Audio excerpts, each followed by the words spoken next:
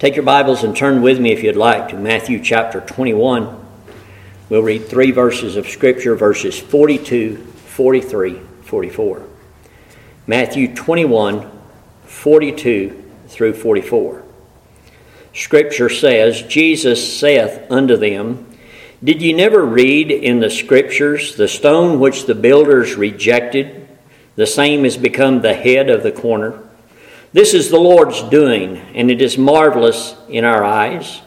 Therefore say I unto you, the kingdom of God shall be taken from you, and given to a nation bringing forth the fruits thereof.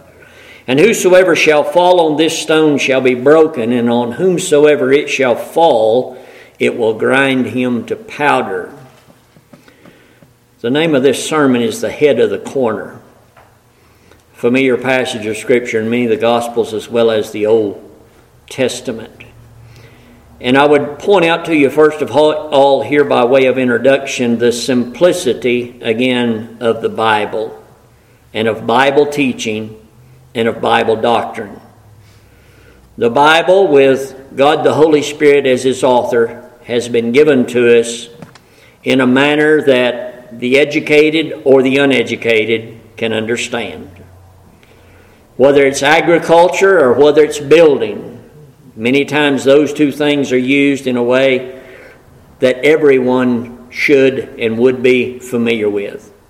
And here the illustration is of building a habitation, building a building, building a house, whatever, with a spiritual meaning behind it.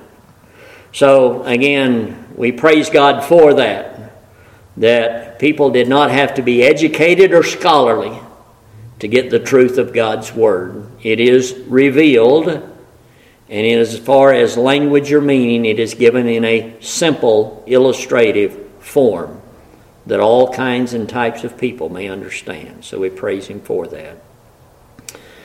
I was raised in a house that had no foundation.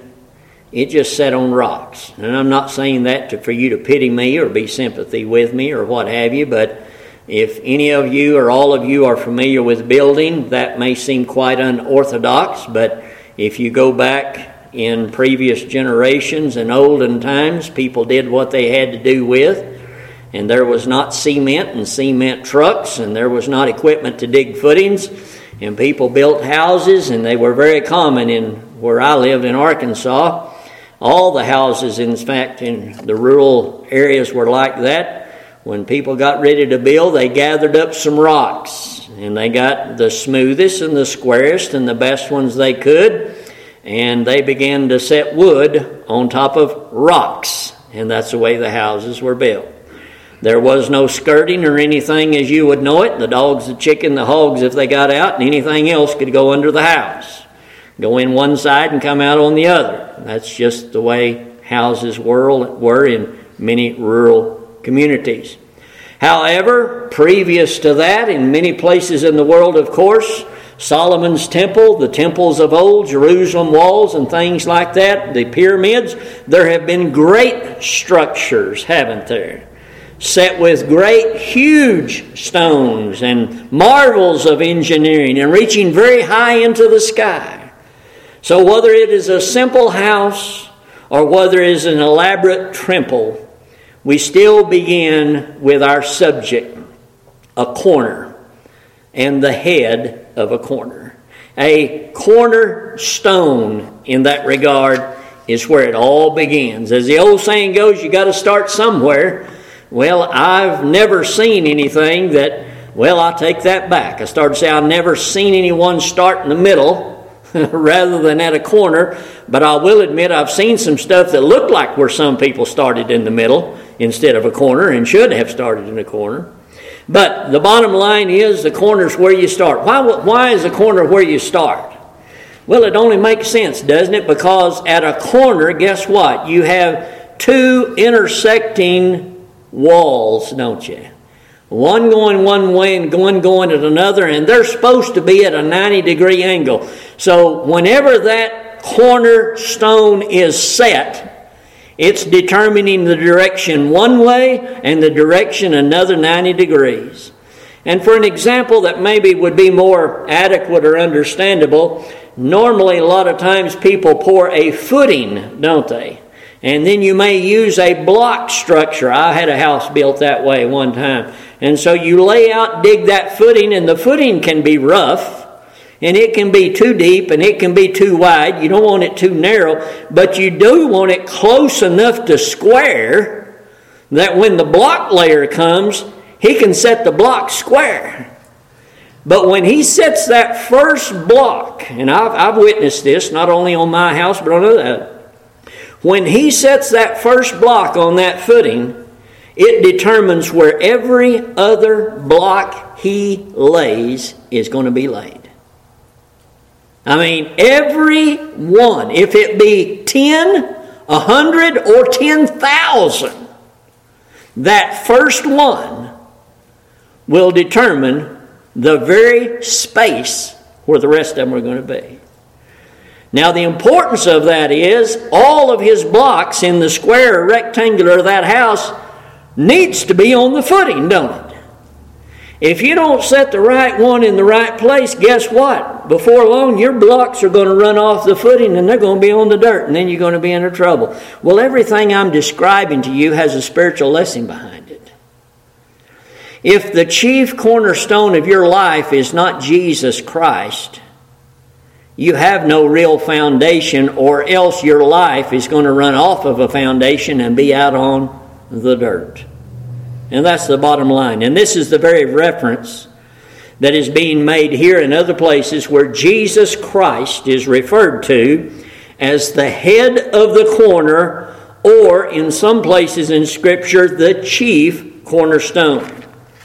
Now there's a scripture in Colossians chapter 1 and verse 18 that I'm going to point out to you that sets this forth with another wording.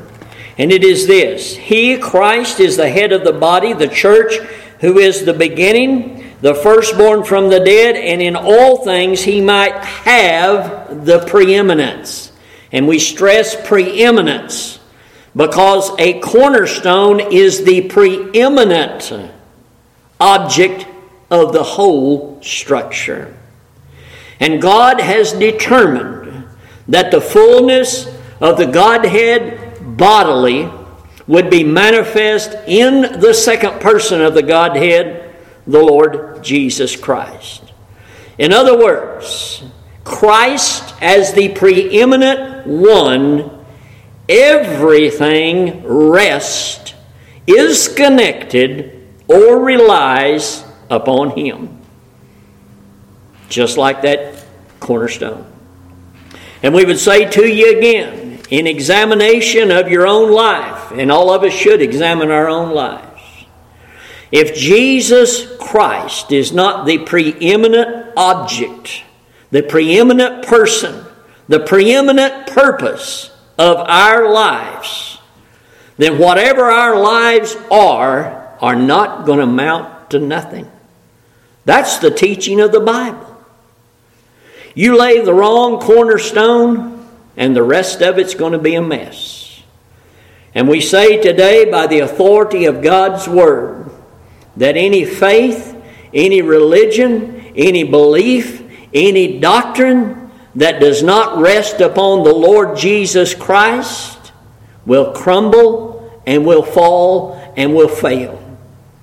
Any faith of any kind, no matter how strong, that does not rest or is not placed upon Jesus Christ will fall.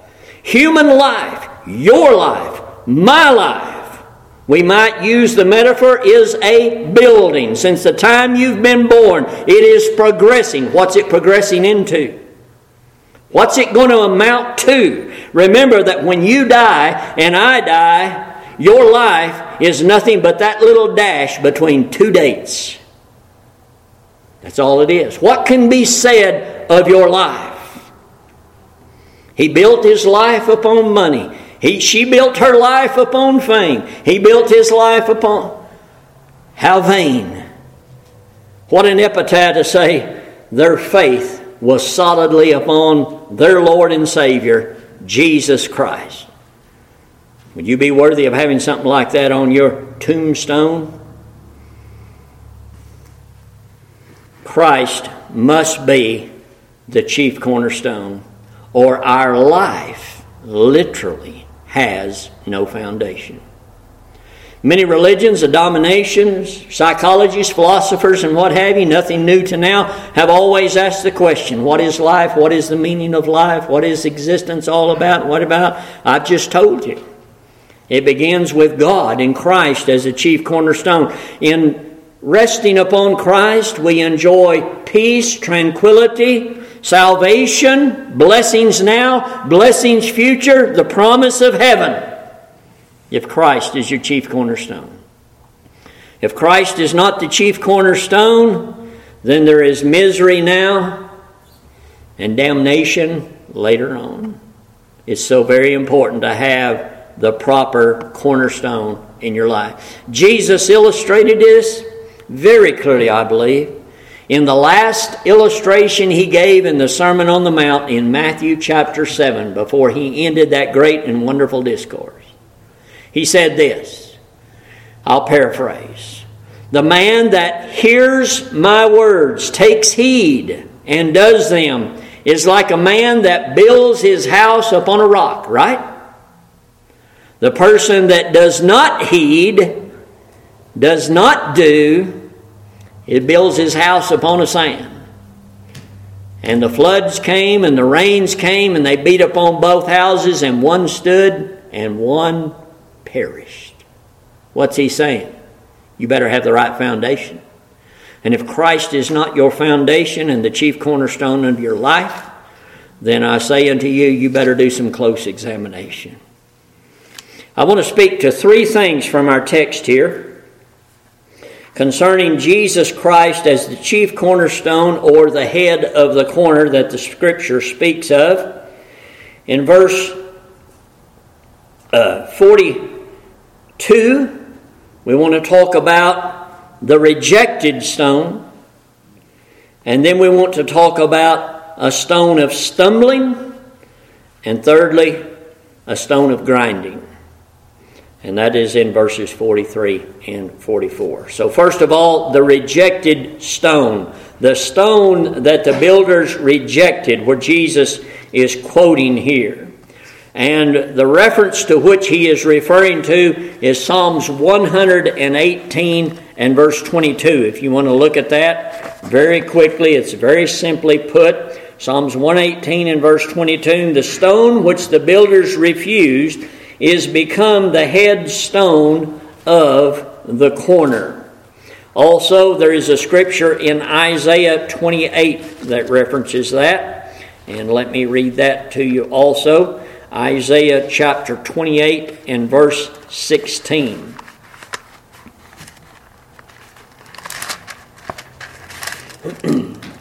"Therefore, thus saith the Lord God, Behold, I lay in Zion for a foundation, a stone, a tried stone, a precious cornerstone, a sure foundation.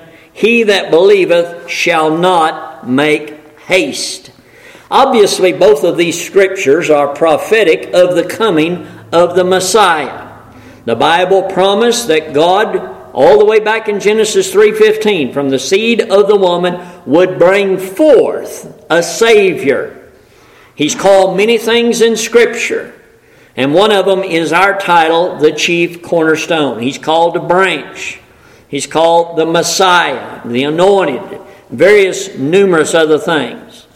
But it was prophesied that God would provide, God would bring forth, God would supply this individual.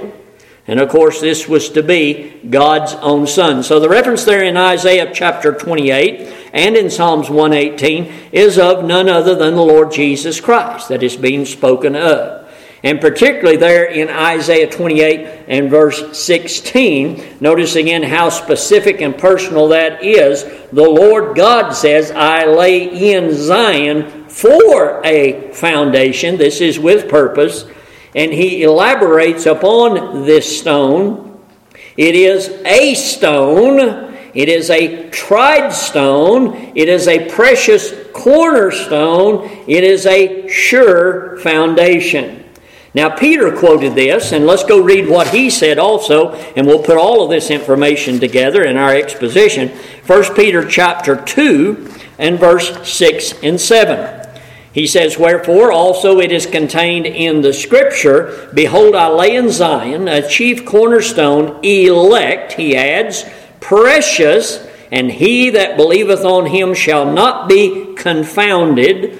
Unto you therefore which believe he is precious, but unto them which be disobedient, the stone which the builders disallowed, the same is made the head of the corner. And a stone of stumbling, and a rock of offense, even to them which stumble at the word, being disobedient, whereunto also they were appointed." So we see here that speaking of Christ, there are those who view him as being precious, the anointed of God, the prophesied Messiah, the only one who can save or deliver us from our sins. Others reject and stumble over him. So, notice those things that it says, those adjectives. Foundational, tried, elect, and precious. All of those pertaining to the eternal, everlasting Son of God. He was pure, he was without sin, he was without spot, he was without blemish. He was better than anything or anybody because he was the only begotten of the Father. Point being, illustration being, God did not appoint an angel for the chief cornerstone. You get that? An angel would have been wholly inadequate. It's a created being. Of course, since the fall of man, there's no human being that could have been laid as a chief cornerstone. And anybody who tries to be the chief cornerstone is bringing an insurrection upon what God has done. And of course, anybody who calls himself Christ or a Messiah has done that very thing. Do you realize that? Jesus, remember, said that. There will be many come in my name and saying, I am the Christ, and here is the Christ. You know what they're saying? They're saying, I'm the cornerstone. You hear that a lot in a lot of cultish stuff also, don't they? People wanting to take the place of the only begotten of the Father. But there's only one chosen of God for that purpose, only one precious, only one tried, only one foundation. Paul himself saying, we build upon no other foundation than that which is laid, and that being Jesus Christ. Meaning, again, God set that stone. I don't know how many of you are familiar with that type of work or have seen that type of work. I grew up with some of that type of work. I have mixed mud for bricklayers, block layers, and things like that. It's rough work. It's hard work. But it is, again, it builds character. It builds integrity as well as muscles and things and so forth. Also, I have been around and worked with masons who laid rock. Rock laying in Arkansas was quite popular because we had a lot of very nice rock in Arkansas, in the area which I live. So that was very popular in that regard. And there were people who could lay them good, and there were people who could absolutely make a mess out of them. But again, I remember a lot of people I knew and friends and what have you, we could be driving down the road and say, boy, there's some good rock. Look at that rock right there. I mean, they could pick them out. And, you know, a guy that's involved in that could do it. They saw, and this is a great point, so hear up. You know, somebody that was not into that, it's just a rock laying in a field. But to somebody who laid those things, they saw something totally different. Like somebody that was a carpenter could look at a tree and appreciate the material that was there, you say. Well, this is exactly what Peter is referring to. To those that see and accept Christ as God has anointed him, placed him, designated him, then he is precious. There's nothing any more precious. But others, the unbelieving, look at the same thing and see nothing. Think about Christ's ministry. Some saw him as the Son of God. Some said, come, we have found the Messiah. Some of his own disciples, remember that? What did others say? Isn't this the carpenter's son? You see what I'm talking about? So again, and I've labored for those guys, and I might look at a rock and think, well, I don't think that will ever be used. And the rock layer find a place for that thing, you know. He would see something that others would not see. And that's exactly the same thought here. But can you imagine the anticipation and the expectation and the hope of the Jewish people through the centuries, generation after generation, as prophecy and more prophecy was added and more details were added, that the Messiah is coming? Not too long ago we preached on the virgin birth. The Bible gave us a timetable, gave them a timetable, when he would be born, told us how he would be born, told us where he would be born, and all kinds of things. And then in the fullness of time it came to pass, didn't it? And everybody that knew anything would be so excited that this was finally going to be fulfilled. Well, the excitement quickly turned to disappointment among many, did it not? This text that I'm chosen here, Matthew 21, is in Mark and in Luke also. And something noteworthy is in all three of those Gospels, where this text is taken and this subject is about the head of the corner, the chief cornerstone, a stone of stumbling, and a stone that will grind to powder. It is preceded by a parable, the same parable. So all three gospel writers wrote it in the same way, in the same order in which it occurred. Jesus gave a parable. I'm not going to have time to go into that, but it is the parable of the husbandman that went into the far country, and lent out his vineyard, and they beat the servants and ended up killing the son. And Jesus said unto them and put the question to them, so what will the husbandman do when he comes? And they say, well, he'll punish those wicked people that did all of that, and he'll get somebody else in there that'll do it right. And he said, you're exactly right. And Jesus used that parable to teach the Jews that your rejection of me will be exactly the instrument or the means that I will use to give the kingdom to another people rather than yourselves.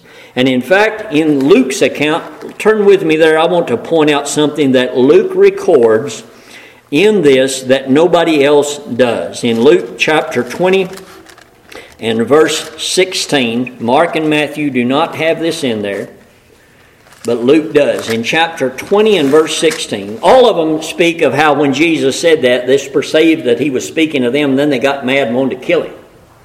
But notice this.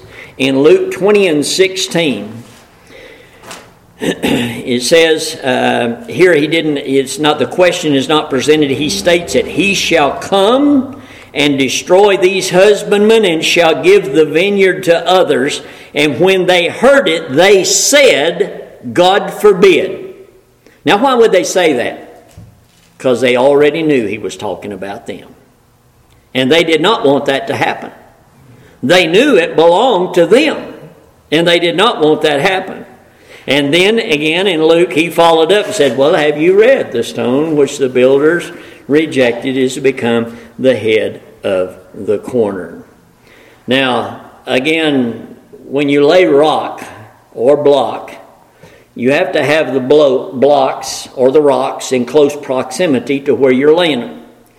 And working for a rock layer one time, the blocks are easy because you just go stack them up there. They stack real nice. Rocks aren't the same way. In fact, the good rock layers, you don't put rocks in a pile because every rock is different. And if they're piled up, the rock layer can't see what kind of rock is there. Blocks are all the same, so you can stack them any way you want to. You're going to get the same thing every time you reach down and get one. But the rock layers I worked for would have a certain amount of rock laid out on the ground. And as they're laying the rocks, then they would look down and, they're in their mind, they need a rock of a certain size for a certain place. And so they would look out there and be able to look and see which rock they wanted or needed. And being the gopher or the laborer, many times they'd have me or somebody else go get it for them if they didn't want to stoop over and get it themselves. But the bottom line is, with all those rocks laying around and you bringing cement to them to lay them, you could very easily be stumbling around all over stuff all the time because it was a mess. Rocks laying all over the ground. Well, the same thing is what we're reading about here, The chief cornerstone is something that many would end up stumbling over, even though it was perfection. And this is so ironic that this illustration is used concerning Christ. Christ was the only begotten of the Father. He was the promised Messiah. And from 12 years old until he became a man and upward, they were having problems with him, it appeared, especially when he began his ministry, wasn't it? Instead of embracing him, they continued to stumble over who he was, over what he taught, and everything about him. And this is so sad. But to the Jewish people, both then and now, the nation as a whole rejected their own Messiah. Now, are we surprised at that? Shouldn't be. Because not only did the Scripture foretell everything about him coming, but it also told us the circumstances by which he would be received and what would happen to him. Remember the famous quote in Isaiah chapter 53 and verse 3. Let me turn there right quick and read that to you so I get it right. Isaiah 53 and verse 3, speaking of him, he is despised and rejected of men, a man of sorrows and acquainted with grief, and we hid, as it were, our faces from him. He was despised, and we esteemed him not. In John's Gospel, chapter 1, we read these simple words in verse 11. He came unto his own, and his own received him not. Exactly what the Scripture foretold and prophesied in our text, in Isaiah and in Psalms. The cornerstone deemed and appointed by God would be rejected by men. Now I want to think about one thing here at the end of this point, and then we'll press on. Think about how this all unfolded and appeared when Jesus, at the end of his ministry, entered Jerusalem the last time to take the Passover and, of course, to be crucified. How did he come into the city? He came sitting upon the foal of an ass on a garment which no man had ever sat upon the foal of this ass. People were triumphant. They were laying palm leaves down in the way as a pavilion for him to walk over or ride over, laying their garments down, praising him and saying, Hosanna to him that cometh. Remember that? I mean, it was more than a parade. You would think that everybody was embracing the chief cornerstone, right? In a week, what happened? There was a conspiracy. There was a paying of money. There was a betrayal. There was an arrest. There was a mock trial. And in that mock trial, just like a rock layer chooses one rock over another, Pontius Pilate, the little puppet governor, gave the Jews a choice. Remember that? Whom would you that I release unto you as a custom, as is customary? Jesus, and I'll elaborate here, the King of the Jews, your King, the Messiah, in whom I find no fault, or Barabbas, a known insurrectionist and murderer? What was their choice? Barabbas. What will I do with Jesus? Crucify him. Why? What has he done? Crucify him. There's the rejection, the ultimate rejection, the final rejection of the Messiah, the appointed cornerstone. As you know, in Jesus' ministry, the Jews, Pharisees, Sadducees, lawyers, scribes were constantly showing their rejection. But the finality was right then and there. They made their choice. And so, as the Scripture says here, this is what it referred to, and this is every time in the Gospels it shows up there. Jesus is pointing out to the Jews, you are rejecting me. And that will be your demise by doing that. So it's very sad. The cost of their rejection, very clear. The kingdom and all the blessings associated with my kingdom will be taken from you and given to another, just like in the parable of the husbandman. No wonder they said, God forbid. They wanted those for themselves. But they rejected the appointed chief cornerstone. He's also referred to in our text as a stone of stumbling. And I want you to notice in our text that it says, the stone which the builders rejected, the same is become the head of the corner. Now, the Jewish people would not accept Christ as the cornerstone, but he was the beloved of the Father. And that stone was set anyway, even though the Jews refused to have anything to do with it. Who said it? Well, God did. From old, Christ is the eternal, everlasting Son of God in that respect. And Christ's kingdom and he himself and his person, his work and his teaching was set anyway, and it was set in spite of the rejection of the builders. We see this in lots of things. Something you may reject and say, I ain't got no use for that. That ain't no good to me. I say, I can use that. And we've done that vice versa because, you don't have a purpose, I have a purpose. Or I don't have a purpose, you have a purpose, for the same thing. Something that is of no value to one is of great value to other. Going back to what Peter says, to you which believe, he is precious. Precious. To the unbelieving and disobedient, a rock of stumbling, a stone of offense. Peter emphasized this when they healed the man in Acts chapter 4. Verses 10 and 12, he says, Be it known unto you and all the people of Israel, that by the name of Jesus Christ of Nazareth, whom you crucified, whom God raised from the dead, even by him doth this man stand here before you whole. And he refers, This is the stone which was set at naught of you builders, which is become the head of the corner. You notice that? Very important. You rejected it. You passed over him. You would have nothing to do with him, but God established him anyway. Anyway.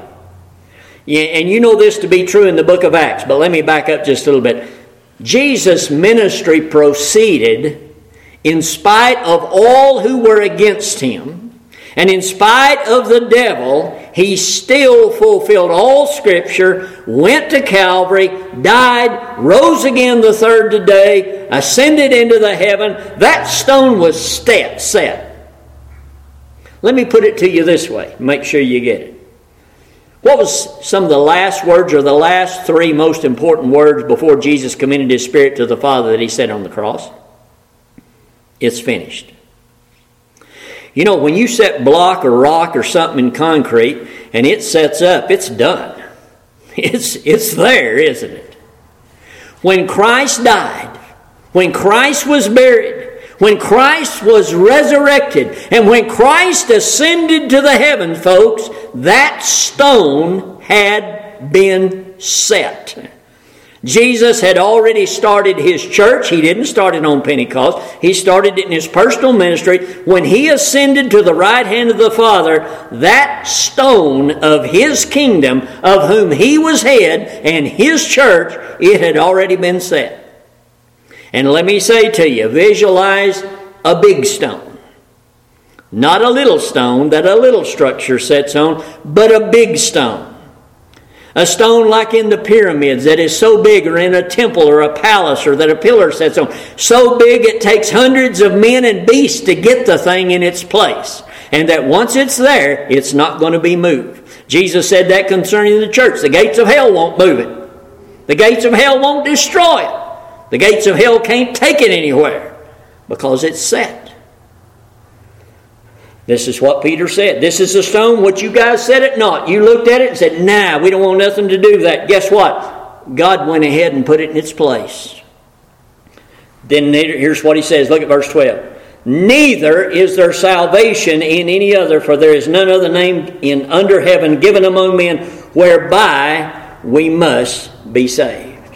Paul emphasized this in Ephesians chapter 2, beginning at verse 19, when he said, "Now therefore ye are no more strangers and foreigners, but fellow citizens with the saints and of the household of God." And remember, he's speaking to Gentiles. This is to whom the kingdom was given when it was taken from the Jews. Was to who? A nation that knew not God. Who are they? Gentile peoples, non-Jewish peoples. This is the grafting in of the Gentiles. And notice what he says. No more strangers and foreigners. You are built upon the foundation of what? The apostles and the prophets. Jesus Christ himself being the chief cornerstone, in whom all the building, that is everything else that is built, fitly framed together groweth unto an holy temple in the Lord, in whom ye also are builded together for an habitation of God through the Spirit. You get the idea of the whole building there? Again, Jesus Christ, the chief cornerstone, a building together, and what's going to be in the building? The habitation of God through the Spirit. This is Christ. And so in spite of men's rejection, the stone was laid anyway. And it's still there. And it always will be. And it's not going anywhere at all. Now, the Scripture also speaks to this effect. Turn with me to Isaiah chapter 8. And this is where we get the Old Testament Scripture that speaks of Christ being the stone of stumbling.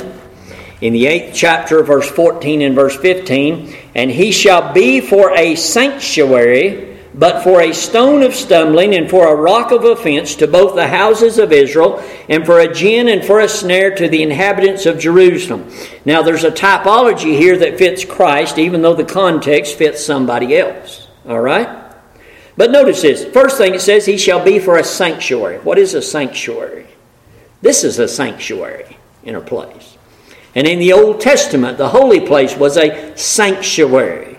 It's where God was. It's where holy things was. It's where worship of God took place. The temple was a sanctuary. It's where people went to meet with God, to pray unto God, to offer sacrifices unto God, and to worship God. And so Christ is, to those that believe, as the head of the corner, precious and a sanctuary. If you are a child of God today, Christ is not only your headstone, he is your sanctuary. You dwell in him, and he indwells you by the Holy Spirit, you see. And let me say this also, anybody who has any other sanctuary other than Jesus Christ, it's coming down, folks. It will not stand the test of God's wrath in time. I just read to you in Acts chapter 4. There is salvation in none other than the head cornerstone, whose name is Jesus Christ, the only begotten of the Father. You put any other name there and you have no salvation. You have no hope. You have no hope of heaven. You have only damnation in a devil's hell to look forward to. All right, the text speaks very here, first of all, a sanctuary. But while he is a sanctuary and a place of comfort and a place of blessing to some, he is what? A stone of stumbling and a rock of offense for both houses of Israel, and for a gin and for a snare for the inhabitants of the Jerusalem. A gin there would be like a bird trap. And a snare, we know what a snare is, and some other type of trap for a four-legged creature. A gins catch birds in. All right? Now think about that. A stone of stumbling and a rock of offense. I won't ask you to confess to this. You can confess it to yourself. But have you ever went barefooted and stumped your toe and perhaps cursed a rock? That's pretty much what we're talking about here. Now, how many people you think have went barefooted? Well, before there were shoes and sandals, everybody was going barefooted, right? And even then, you can stump your toe. So this is something that everybody could relate to, right? A stone of stumbling. It hurts. I've done it many times when I was a kid. I couldn't go barefooted from here to that back door now. But when I was a kid, I know people, I had a friend up the road, their feet was like shoe leather. Toughest feet I ever seen. I never had feet that tough, and I went barefooted a lot.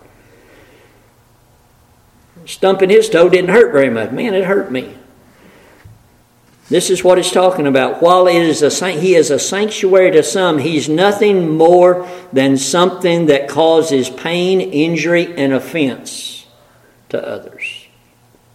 You know, if you're going barefoot, you don't like to walk on rocks, do you? You like to walk on a soft place. Well, the same thing's true today. People find the teaching of Christ too hard for their feet. So they're happy to go trotting off to some place where it's a little softer. Heap to themselves teachers having itching ears, like a dog wanting to be scratched behind the ears. But the text says here again, a stone of offense, a stone of stumbling, a rock of offense, something that offends.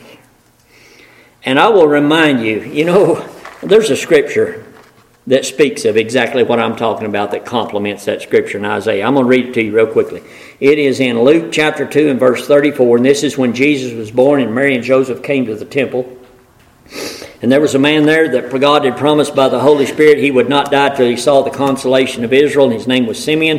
And in verse 34 it says, And Simeon blessed them and said unto Mary his mother, Behold, this child is set for the fall and rising again of many in Israel, and for a sign which shall be spoken against. You know what that's talking about? Exactly what we're talking about. While he would be a comfort and a chief cornerstone and precious to many, he would be a stumbling stone and a rock of offense. And when you look at his ministry in the Gospels, you see people doing just that, don't they? Jesus would say something and they stumbled over it and were offended. He asked one time, remember it's recorded, Doth this offend you? You know, have I done you wrong because I've told you the truth? You know? But then and now, people see Christ, his teaching, and his doctrine like a rock in the road. It is an obstacle, is an impediment to their progress. It is something that needs to be out of the way, done away with, and not heard of anymore. There's nothing new in that. People believe that when Jesus was here. People believe that today where the gospel is preached. Our time is already gone. I can't believe it. We'll cut this to a close here and maybe just go ahead and finish this tonight while it's fresh on our minds. But let's close with this thought. What is Christ to us? Just a brief, quick, ending examination here. The text says, the gospel account says, this is the Lord's doing, and it is marvelous in our eyes. Do you view the head cornerstone as a marvelous work of the Almighty God? As a provision for salvation for your soul? Or is he an encumbrance, an inconvenience, a thorn in your side, a pricking in your heart, because he spoke and taught in a manner like nobody else did? He spoke the truth because he was the truth. And the truth is offensive to many. And it is so sad, both then and now, that the truth of the gospel, when presented, many stumble over rather than embrace it for the value that it is. We'll put that question to you today, and you can either rejoice or do some serious heart examination. And I pray that Jesus is your chief cornerstone, because if it does, then your life has meaning and your future has meaning. But if Christ is not the head of your corner, then you're building in vain. And remember what the Bible says, except the Lord build the house. Bottom line, you're in trouble. We'll continue tonight. God bless this to your hearing.